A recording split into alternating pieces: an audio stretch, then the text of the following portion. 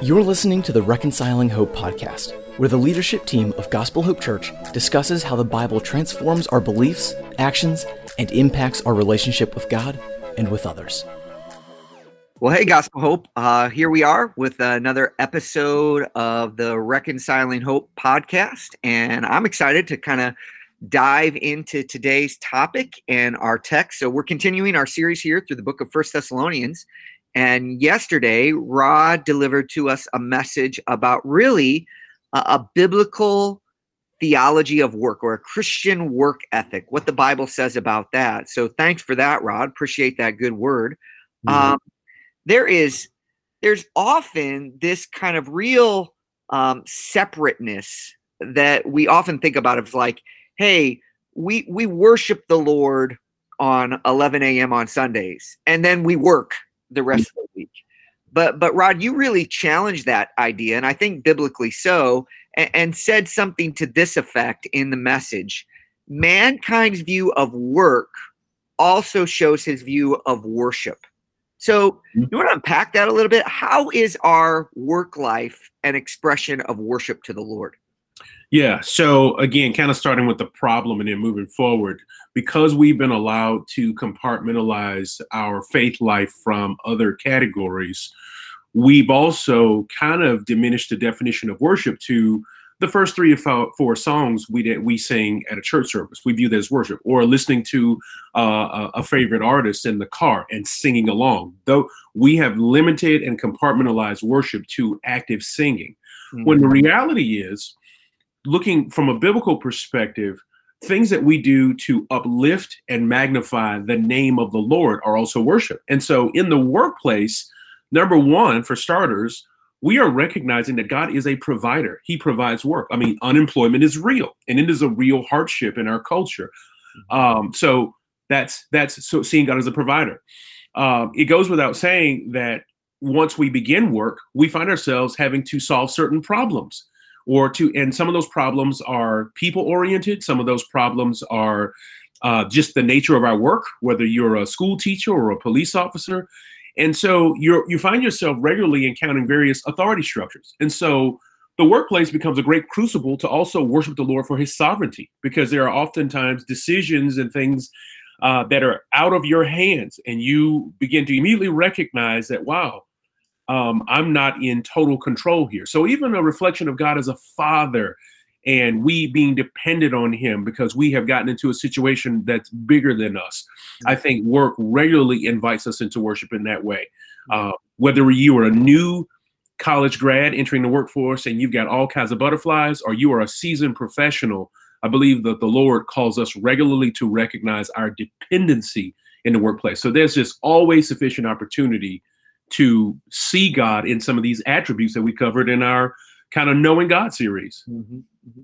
So, Rod, you worked in the corporate work environment for, almost a couple of decades there. Mm-hmm. And did this concept that work is worship, mm-hmm. did that shape the way you went into work every morning and checked out every night? Like how did that practically impact your day to day? Yeah. So as I mentioned and alluded to in one part of the message, there was a season when I was thinking of the work that I did in the secular marketplace as being not as meaningful, secondary, and even on a lower tier than the work that I was involved in on Sunday mornings or in other aspects of ministry. And so one of the first ways that this idea impacted me was to restore my view that God had provided this, and therefore, regardless of whose name is on top of the building, whether it was a cross or not, that I should be bringing my best as an expression of worship to the Lord. That was one of the first awarenesses, is not to be wasteful of the opportunity. Mm-hmm. Number two, the Lord created these encounters where I was always either reporting to or working with someone. All people need the gospel, but I'm talking about unbelievers of a very particular ilk that really sharpened my skills as an apologist. Mm-hmm. And I just began to see the workplace as even a classroom of development where the Lord was working out my sanctification. And it was in a way that I would not have gained just in the pulpit alone. Mm-hmm. And then the third there were some really challenging seasons that I look back on today in my journals, and wow. I mean, things that left me, well, I would come into the office, close the door behind me, and get on my face before the Lord and cry out to him for help. And there are other times I'd get on my face and shout because of how he had helped. Mm-hmm. And so the workplace for me was this incredible crucible of just development for me as a man of God and as a child of God and as a father, these things that I could just jettison into the life of my family when they would say, well, how did work go today? I was like, oh boy, you sure you want to ask? Mm-hmm. You know? So, yeah. Well, I'd love to, this is a little bit of a detour from where we're going, but I'd love for you to share a little bit, just kind of a little bit of your personal story. Mm-hmm. You know, when we started Gospel Hope, one of the things that we prayed was, Lord, if you would make it possible for Rod to come on full time, we would sure be thankful for that. And we kind of had a trajectory, but the Lord just kind of radically blew that up. He brought about some situations and some opportunities to allow us to bring you on much quicker full time at Gospel Hope than we thought. Was that a bittersweet moment for you to walk away from the job? What was going on from your heart about walking away from a company that you enjoyed working for and stepping into quote unquote full-time ministry? Was that hard? What's the pros and cons of that? I don't know if I'd use the word hard. Was there tension? Absolutely. So, you know, having worked at that one place for 18 years, the company was only 34 years old.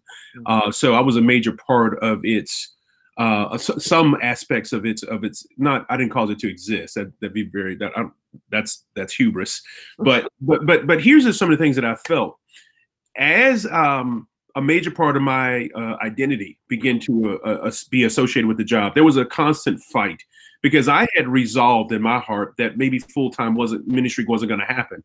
And so, hey, I'm just going to put my shoulder to the wheel here. And then I would continue to do ministry after I retired. And so the way retirement was framed in that particular organization, the way you want to do it is you want to get to a certain level where you have a certain amount of stock in the organization. And as I began to press toward that objective, you know, I got promoted right around the time that we started Gospel Hope Church. And I was like, hey, you know what? I'm going to do this for another 5 years or so and kind of golden parachute my way out.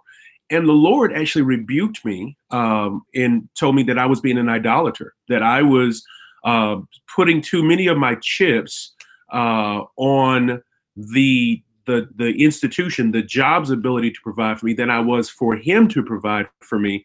And then as he began to make that clear, there was some circumstances where in my 18-year career, I'd always been at the top of my game in many regards. And there was this season where I was, when we talk about being on the face before the Lord, this was one of them where really just, we hit some serious economic headwinds in our industry. And and it flattened me to a place where I was like, okay, Lord, it's yours. The job and everything about it, it's absolutely yours. And the Lord, and I told the Lord, I said, you know what? I'm willing to let you have this and to let it go if this is your way of telling me that I've held on to this too tightly. And I was prepared to turn in my notice and give up everything, you know, all of that.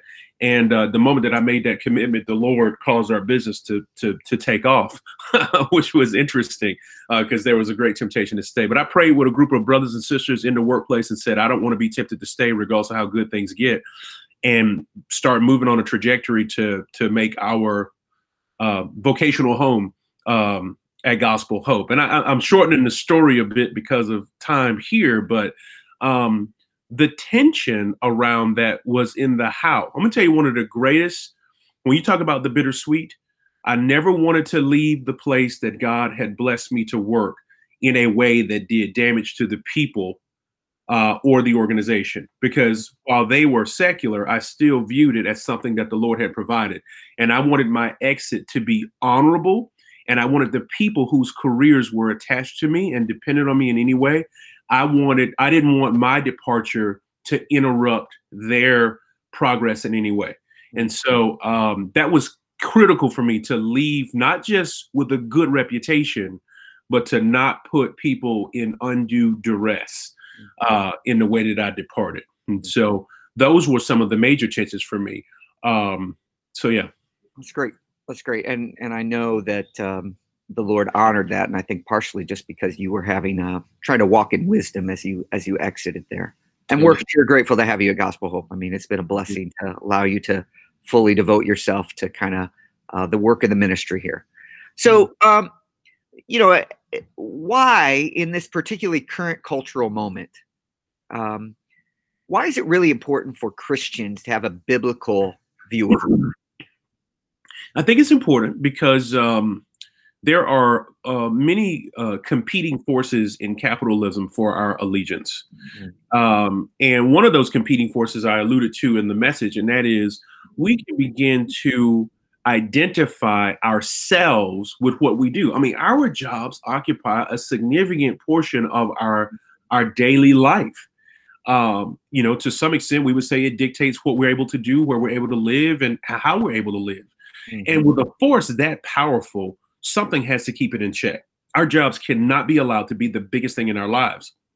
And so it is viewing my work as worship, putting God always at the top, viewing him as the provider and me as the steward of what he's provided, and that my identity is in him. I think it prevents us from false senses of arrival, right? Pride. It also prevents us from something that's very pervasive in our culture, and that is depression, right? The midlife crisis, the feeling defeated or down because, oh, I'm a late bloomer or a late starter. I haven't accomplished what I wanted to in this life by this time in my life. All of those feelings that produce a lot of anxiety for many people in the workplace, I believe I think a major antidote can be, you are not here because of yourself exclusively and what you accomplish here. And the here I'm referring to, that place is the job. This is not all that God is doing with your life. And so this clock or this calendar or this schedule that we have ourselves on for accomplishing certain things, it is the Spirit of the Lord, I believe, that helps us to say, let me put that clock in perspective. Do have goals, but don't let the goals have you. And I think that's why a biblical perspective on work is there to help. I kept using that word, firewall us off from those kinds of feelings that can really put us at a disadvantage in our faith and even our emotional health. Yeah, that's good. So work is a blessing, but it's fraught with some temptations, and we need a biblical view of it to navigate that well. That's good work.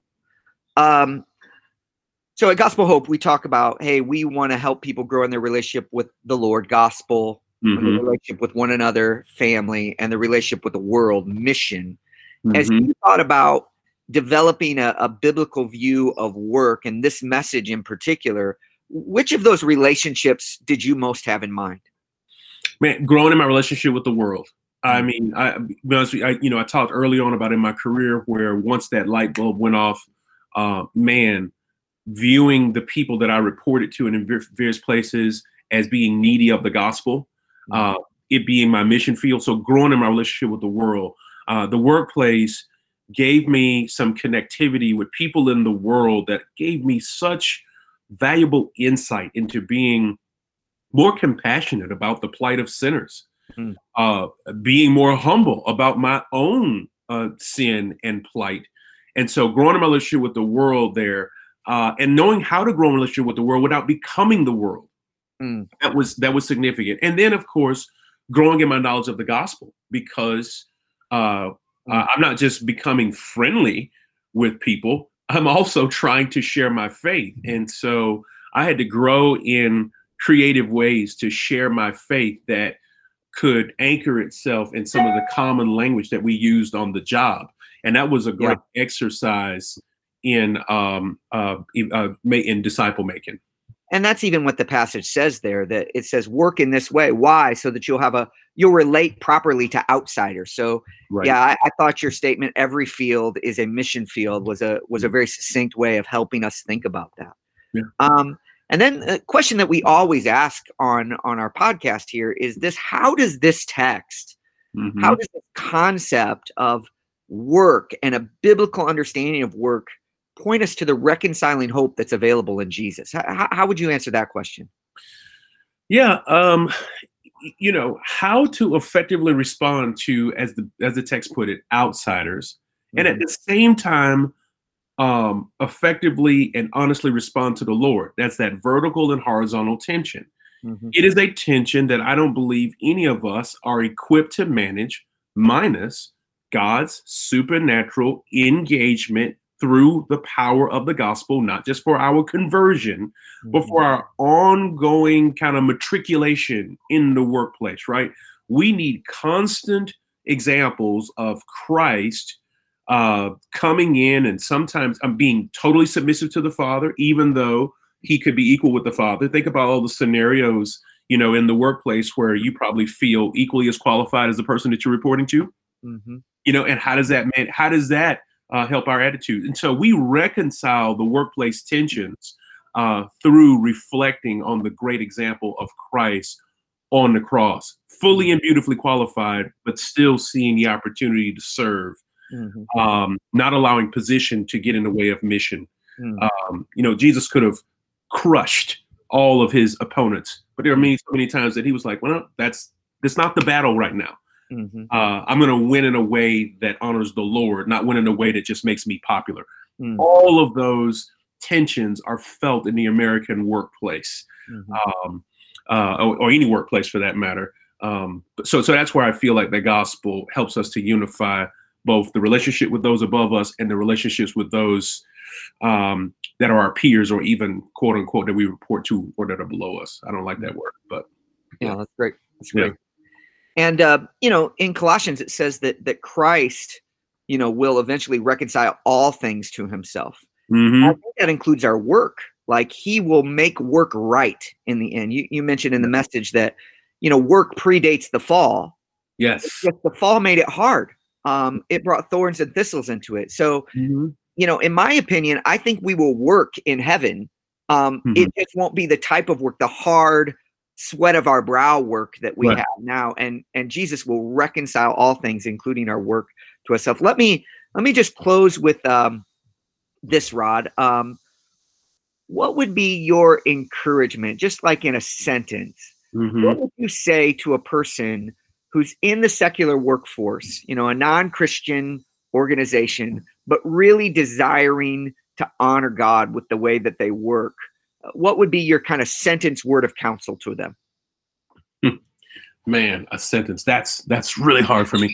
A phrase like, just do it. And I know that's not original, but here's where I think we get hung up. We look for this beautiful and elaborate scheme or strategy for being a good steward. And I've just said, just do it. Just right where you are. There is something beautiful about, I call it the momentum of obedience. If you will obey God at your desk, in your reports, in your meetings, if you will obey God, obedience creates the next opportunity to see God work. And before you know it, you're on this trajectory that you couldn't chart for yourself, of just being in these platforms where you can obey God. It's not rocket science. Even if you are a rocket scientist, it's simpler than that. Just obey God with what you have and where you're at. Amen. Amen. Well, that's a great word. So thanks so much, Gospel Hope. I hope this has been encouraging you to view your work as worship. Thanks, Rod, for the message and even this debrief time. I pray that all that are listening are sharpened here today. I hope to see you next week on the Reconciling Hope podcast. Thank you for listening to the Reconciling Hope podcast. Be sure to subscribe for future content on podcast platforms like Apple, Spotify, or Google Podcasts. Gospel Hope Church is located in Atlanta, Georgia, with the mission of making disciples who are growing in the gospel as a family while on mission. If you're interested in learning more, tune into our Facebook Live services Sundays at 11 a.m. or check out gospelhopechurch.com.